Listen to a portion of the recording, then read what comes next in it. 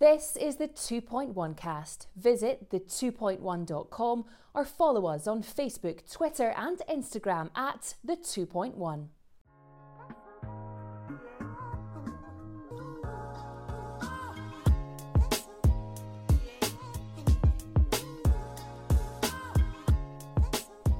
And we're back.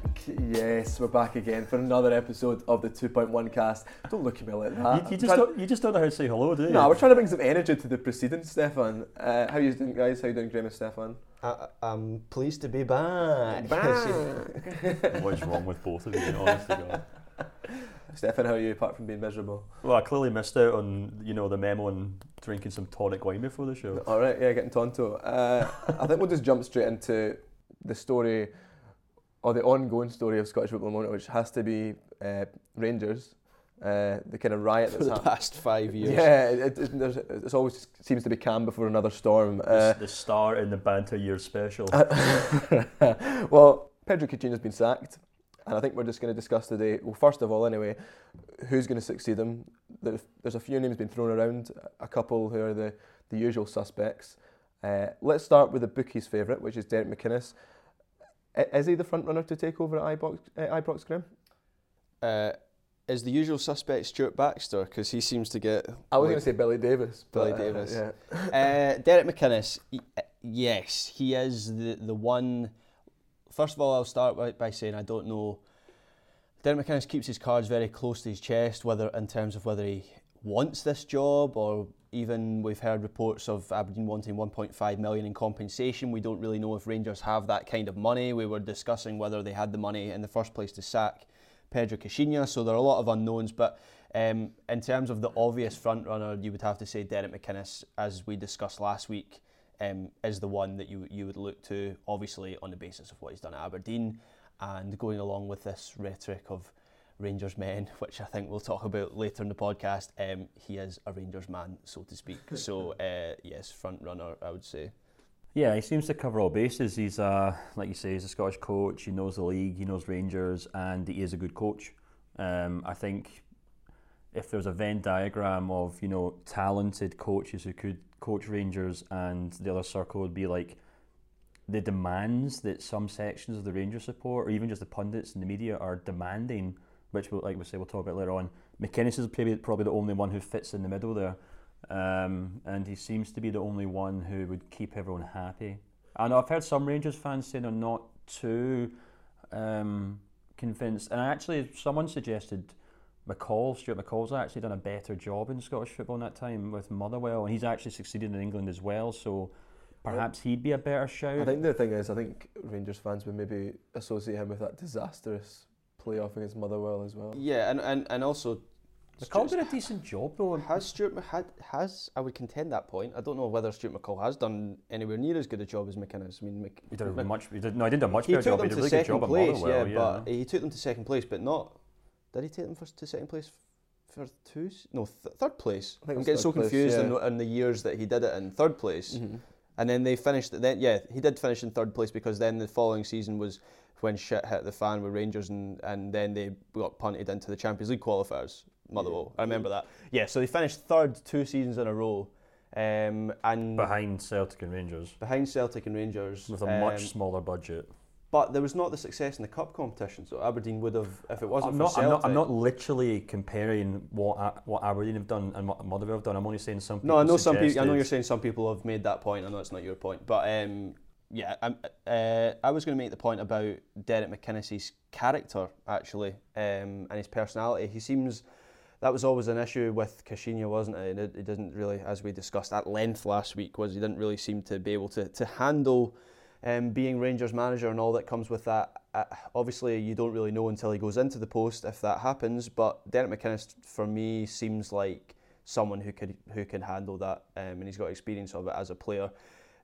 I remember when I used to work at STV, going through every week Derek McInnes' press conferences, which were always an ordeal, and those were the ones you didn't want to have to go through. Not because there was anything bad he said, it was because he had a tendency to say nothing at all, which is a journalist's nightmare. However, from a club point of view, and as we know from what club media and club press officers want, that's the ideal scenario, is you want to come out of a press conference and go, what the hell was the line out of that? So him and Jackie McNamara were always the weekly shite bags.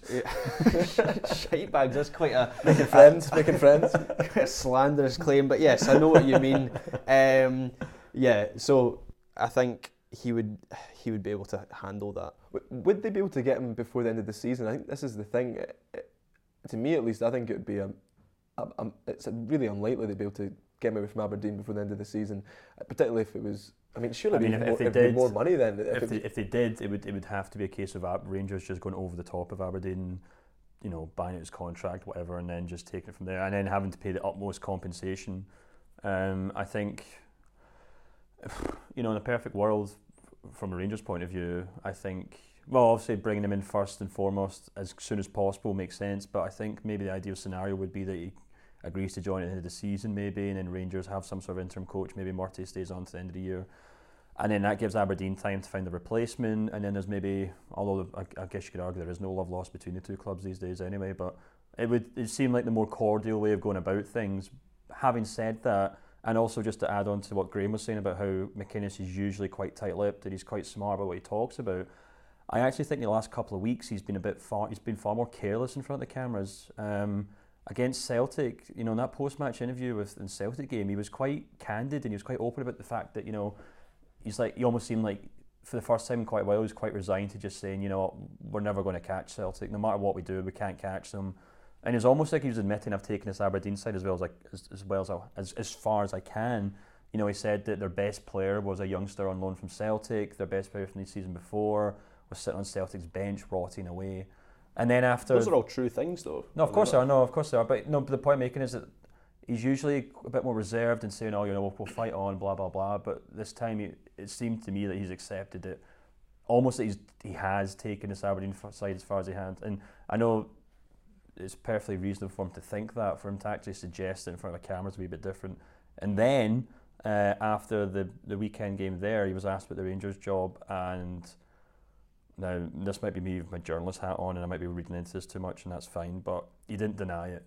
He said, speculation that this has come up before, and I've tended to ignore it and get on with the job, but his face didn't turn when he was asked about that straight after the game. He was quite happy to talk about it. Yeah, maybe in the past he would have kind of been a bit nippy about it and shut it down. Yeah. Exactly. That's the thing. He didn't shut it down at all, and it seemed to me as if he was quite enjoying the idea of being linked to the job.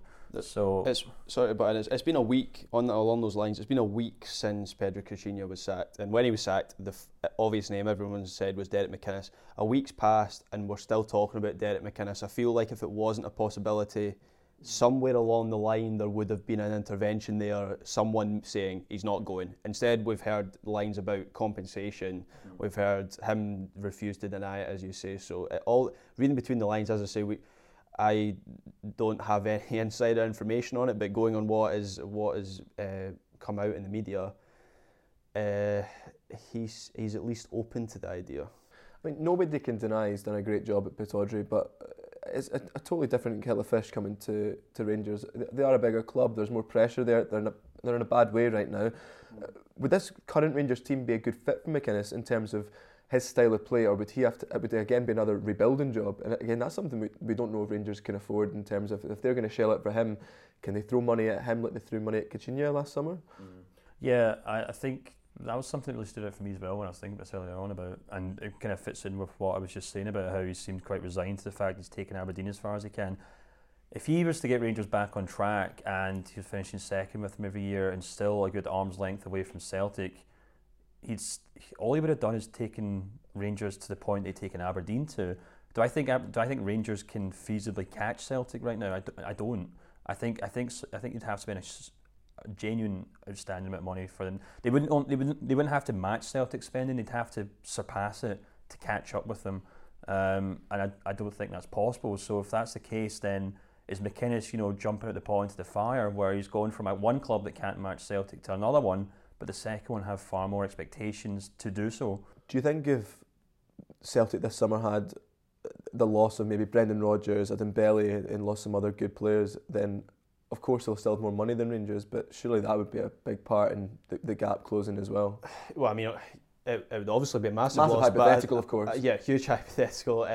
Plural. But If McInnes comes in and everything at Rangers goes well, and then everything at Celtic goes badly, will they be unable? Will it be within 10 points of the front rivals? Well, my answer is actually still going to be no, because I think it's a Celtic are a generation ahead of Rangers. It's not just the players that they have on the pitch. It's the way they can spend money. It's the scouting network. I mean, just this week, Rangers have appointed their scouts.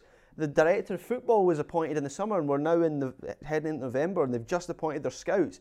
And scouts take time to actually do their job. So Rangers are a long, long way behind Celtic, not just on the pitch, but off the pitch. And I think that coming all the way back around has an effect on the pitch. So even if that doomsday scenario you imagine came to pass, I still think it's really difficult for Rangers to get close to Celtic. Yeah, but going back to the immediate term, there's obviously players in that squad at Rangers who could do with you could argue a proper coach getting the best out of them.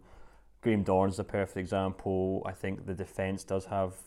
It depends whether or not Lee Wallace comes back into this team or not, but you've got young players like Declan John, Tavernier on the right. Yeah, McCrory as well. McCrory, of course. And you've got a midfield and attacking line there, which I think is okay. Windass seems to be blowing really hot and cold, so they might have to bring a left winger there, but There's a pun intended there. Windass is blowing hot and cold. I didn't even mean that. Good. But no, there's definitely. I mean, that's entirely probably why Caixinha ended up getting sacked, because they do have a squad that should be at least challenging Aberdeen for second place, and McInnes would bring an immediate upgrade to that. The thing that I would point out is, I think when we spoke about Rangers maybe last week or the week before, we probably spend a lot of time talking about Rangers.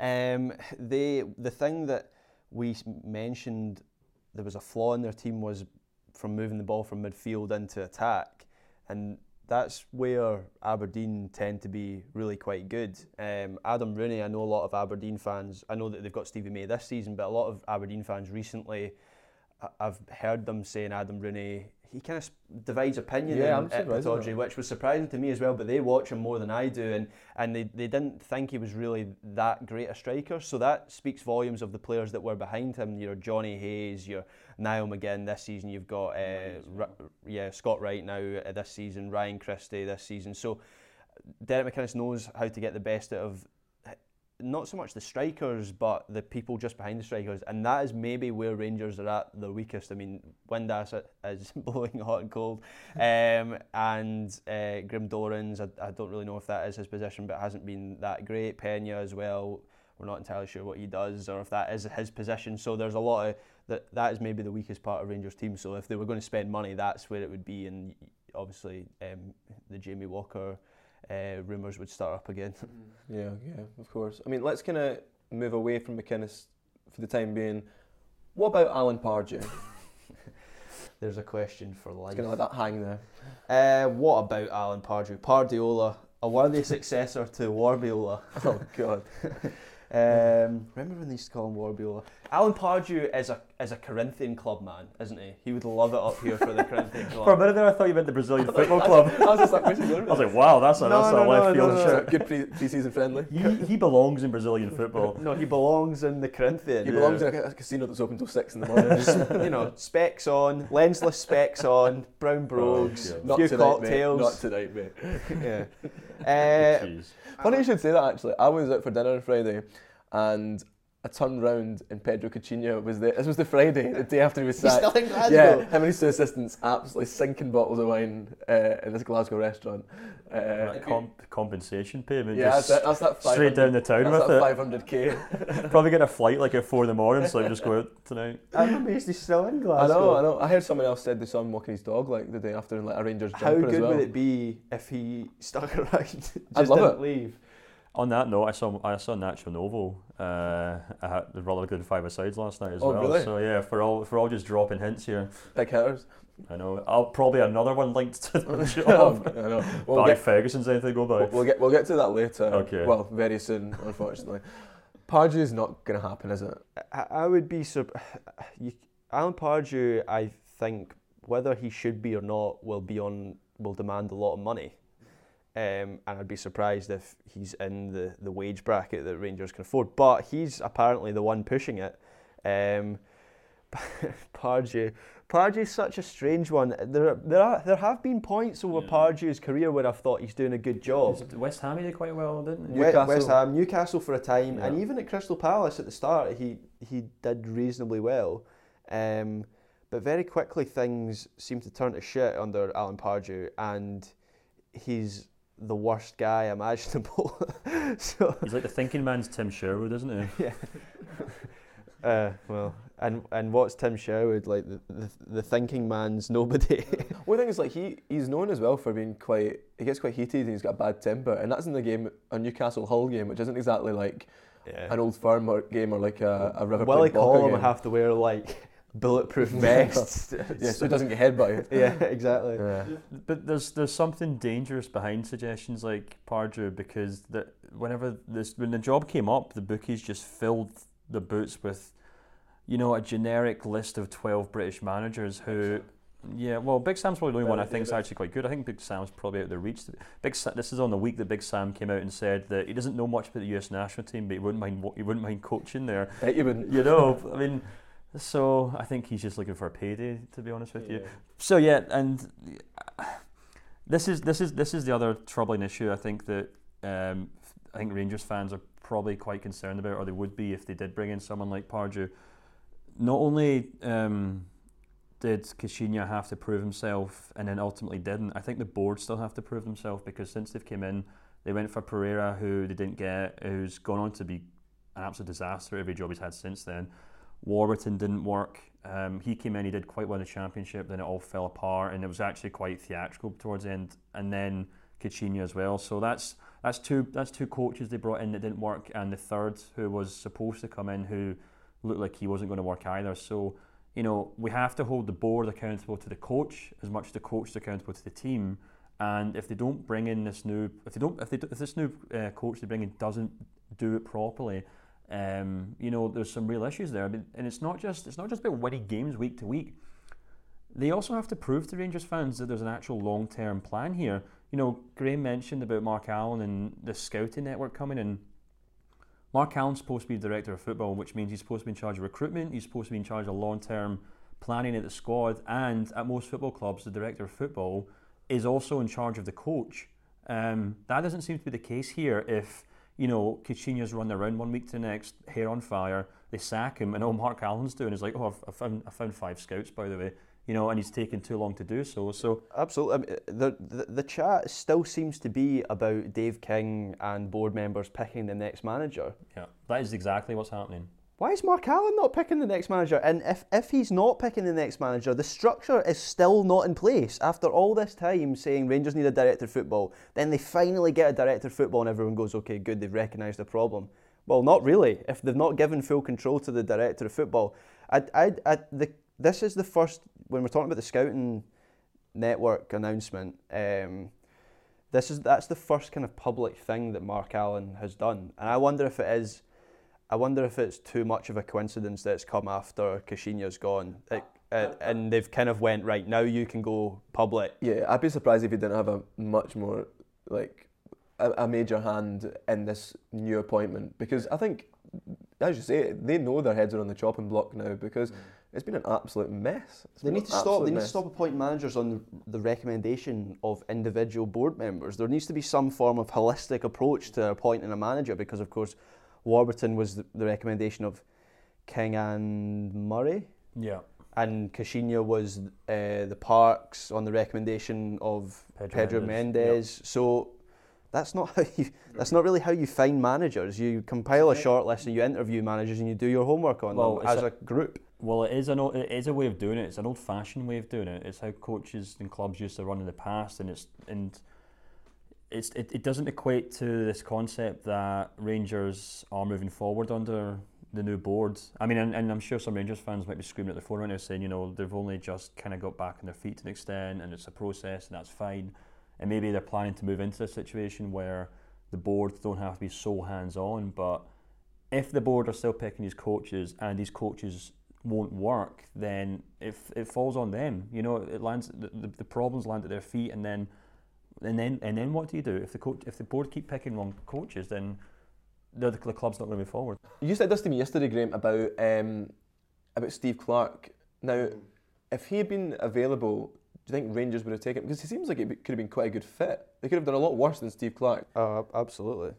For me, Steve Clarke, even looking past the 2 excellent results he's had in his first 2 games, even before that, I can honestly say I would have considered Steve Clarke as a front runner along with Derek McInnes for this job. I remember talking weeks ago when we were talking about the Scotland job. I put him forward for the Scotland job. So we've spoken about how much of a coup that was for Kilmarnock. I don't know if I just wonder what he thinks, Steve Clarke, if he regrets maybe not holding on a little bit, or whether he has bought into the project of Kilmarnock. I mean, there's an appeal to taking a team that are near the bottom of the table and especially a young team, and seeing what you can do with them. But yeah, Steve Clarke was a guy that I thought would have suited that job well. So it's quite coincidental that he's just gone off the market a week before that job became available. So let's move on to Rangers men. We've heard a lot in the past week about a Rangers man should be involved in this job or should take the job, and people who are involved in Rangers right now should have blue blood coursing through their veins. Is there any value in this opinion? Simple as that. No. It's a farce. Yeah, there are certain pundits in the media right now in Scottish football, and I don't have to name them probably. I'm sure Graham might. Ex-Rangers players who, for one reason or another, seem to enjoy the constant gaze of the BBC and others, actually, newspaper columns as well, and they consistently talk absolute pish. To put it bluntly, it's another thing that is a dangerous thought. To the idea of just bringing in a British manager. The idea that it has to be a Rangers man, the idea that it has to be a British man, the idea you can maybe narrow that scope even further, which people might be uncomfortable with, is baffling to me. And it kind of reminds me a bit of what happened with Bertie Vogts, where he was almost chased out of this country to a certain extent, and he had no qualms about it. He was convinced it was because he was a foreigner, which is a terrible indictment on Scottish football. And if you have former Rangers players who are suggesting as much about Rangers, then I think their opinion should be ignored. What is a Rangers man? Is it? I assume it's. It sounds like a terrible superhero, Rangers man. But is it someone who's come up through the ranks of Rangers, or because if it is, you're never. How can you possibly improve if you're forever just repeating the same identity of a club? It's mind-boggling. Obviously, the blue blood comment comes from Barry Ferguson, who I'm sorry is a tube.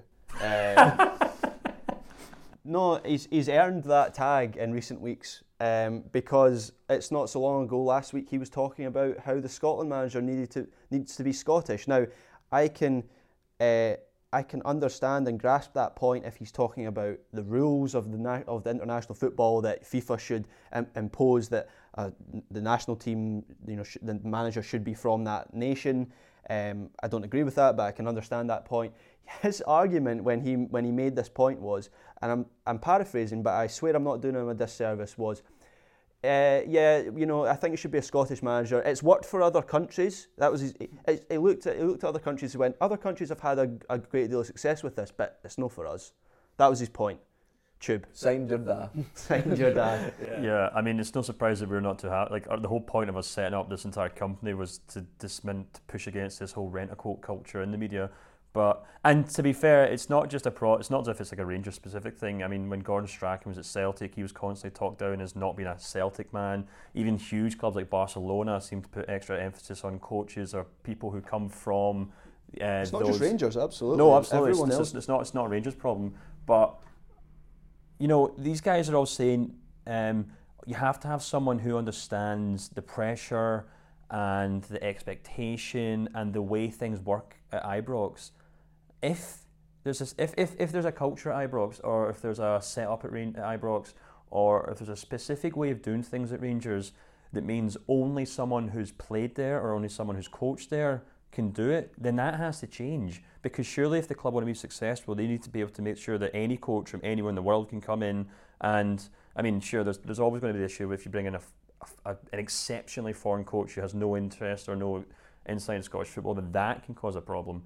But you should be able to have a working environment where a foreign coach can come in and with a proper scouting network and a proper coaching and training setup, he can come straight in and do what he can do at any other top club around the world. It's almost as if these people who spoke about Rangers men have forgotten how many outsiders have come into Rangers in the past. Rangers used to be a club that revelled in the fact that they went to the rest of the world and got these fantastic players and managers. Dick Advocaat, for one, was he a Rangers man when he came in? McLeish wasn't a Rangers man. Obviously, that's a little bit later than the kind of era I'm talking about. But you know, Brian Laudrup, Giovanni van Bronckhorst, all these fantastic players who went on to become Rangers legends. Were these Rangers men? No, of course they weren't. They may have earned that tag. They may now, in the eyes of these people, be considered Rangers men, but to become a Rangers man, you need to be inducted into the club in some way. Yeah. I mean, let's talk about targeting a British manager then. We briefly touched on it there. More in terms of, have we learned anything from Le Guen and Caixinha? In terms of, have we learned any lessons from their tenures in charge at Ibrox? Scottish football as a whole, I don't think has learned any lessons, but we should have learned lessons. The discussion after Le Guen was the wrong one. Le Guen was a failure. Le Guen was hired to be a manager of a club after he'd been a coach at Lyon. He was always the wrong appointment for Rangers. There was a misunderstanding, not just from Rangers, but from the press and from fans as well, of what he was, and that's why he failed, not because he was French. Yeah, and that's not just a problem at Rangers. It happens a lot in English football as well when you have coaches coming from Spain and Germany and Italy, where every single football club in Germany has a director of football and the coach is there to coach the team, and that's it. The British football still has this idea that the manager is the manager of the club, in that sense that he does the coaching, he does the training, he's the one who's scouting players, he's the one who's sitting down with them, hard sorting out deals and sorting out transfers along with the chairman maybe, and that's a completely different job remit to the modern football coach in Europe, and I think that's why Celtic to a certain extent have that in Peter Lawwell, who, despite what he might be the chief executive, he's also largely a director of football as well. And Rangers, when they brought in Mark Allen, that's what he was supposed to do. And I don't know, I think I was quite troubled by the fact that I think certain corners of the Scottish media were absolutely itching to make Le Guen comparisons to Pedro Caixinha as soon as he came in. And when the whole situation with Kenny Miller came up, that it was like what's the expression, red rag to a bull, and he was the Barry Ferguson of the piece, wasn't he? And those will be continued to make. If Scottish football, if certain sections of Scottish football think that you have to be Scottish to succeed in Scottish football, then that's a trouble. Then, and if there's any truth to that, then we have to change Scottish football so it doesn't work. Can we talk about Kenny Miller briefly then? Does the new manager need to keep him happy? Is he that power broker in the dressing room? I am unsure on that. I feel, here's my hunch on what happened with the Kenny Miller thing, and again I will stress it's a hunch. I think. Let me bring the lawyer in here for a minute. I think what seems likely is that maybe through Kenny Miller, a story ended up in the press, but not directly from Kenny Miller. Again, I'll stress this as a hunch. And Caixinha pinpointed him as a leak, even though he didn't directly leak it. So Kenny Miller was. The confusion came from, in the standoff, Kenny Miller saying, well, I didn't leak it to the press because he technically didn't, and Pedro Caixinha saying, well, it's ended up in the press and this has clearly come from you. So that was what I felt came from it. So is he a power broker? I feel like the whole situation may have been completely come from a misunderstanding. He clearly has something how many comebacks he's immortal, Kenny Miller. I was thinking that after the game against Hearts the weekend. he's still got something to offer this Rangers team. I can't deny that he does, because he came into that game and scored 2 goals. It proved to give Rangers probably their best win of the season And a so good far. assist as well. An assist, yeah. So he clearly has something to offer. So I obviously don't know the dynamic in that dressing room, but it's not just about keeping him happy. He should be in the fold because he clearly is good enough to, as I say, offer something. I'm not sure I agree with that, to be honest. I think Caixinha came in, and I think he clearly labelled it, Rangers couldn't rely on Kenny Miller forever. They had an excellent striker coming in Alfredo Morelos, and I think Caixinha made the decision, well, I can only use one of these guys going forward, and if it's going to be the 36, 37-year-old or the player who's just scored a bucket load in Scandinavia, then I'll go with the latter. And put him on the bench then. So I'm not saying Kenny Miller should be the first choice Rangers striker. I'm just saying he has something to offer somewhere. I know, and it's exceptionally difficult to make this point after that Hearts game, but you have to remember that for the first 8 or 9 games of the season, or the games that he played in, he was absolutely atrocious, and Caixinha was completely vindicated in not playing him. Then the leaks came out, and then the trouble started, and then a series of things that didn't really relate to either to Kenny Miller at all ended up costing Caixinha's job. But here's the thing, the next coach who comes in who has a long-term plan will also probably think the exact same thing. I can't rely on Kenny Miller for any more than maybe the next 6 or 7 months. And if if it is someone like Derek McInnes who will quite make it abundantly clear that it's his way or the highway, Kenny Miller is going to have to either fall in line, as he was made to do under Pedro Caixinha, or as he might have done, he'll kick off a fuss again. And if that's the case, Rangers might have to make a decision which one it is. I do not dispute that Rangers should be moving on from Kenny Miller. However, the problem for Caixinha was that the whole thing came up after the transfer window had closed. So you need to be pragmatic about things. You need to go, okay, well, try and keep him in the fold until January, and then we can actually do something about it, because that happens all the time. Players. A manager thinks, I want rid of this player, and if you can get rid of him in the window, not a problem. He leaves, and that's fine. But that was an issue for Caixinha. It was almost as if as soon as that window shut, it became an issue. I mean, there's a simple way you can keep him happy: make him manager. That was the chat, wasn't it? Yeah. Wow. There's been chat of Ali McCoy. Well, no, sorry, it was Ali McCoy is not ruled out wanting to return either. Well, he's still got a lot of gardening to be done, to be honest. I feel like a good 90% of the candidates, which I put in air quotes for anyone who can't watch what we're doing, obviously, because it's a podcast, are people who have pushed themselves forward for the job. It's nothing to do with actually who the clubs might be recruiting or who actually might be good for the job. It's Ali McCoy saying he wants the job. It's Kenny Miller saying he wants the job. It's Alex McLeish will not shut up about wanting the Rangers job, even though all these people would be absolutely atrocious for it. Well, that's all we've got time for this week. Just the usual shout-outs. You can follow the 2.1 on social media. That's Instagram, Twitter and Facebook at the 2.1. And you can also find more articles and all the ways to subscribe at the2.1.com.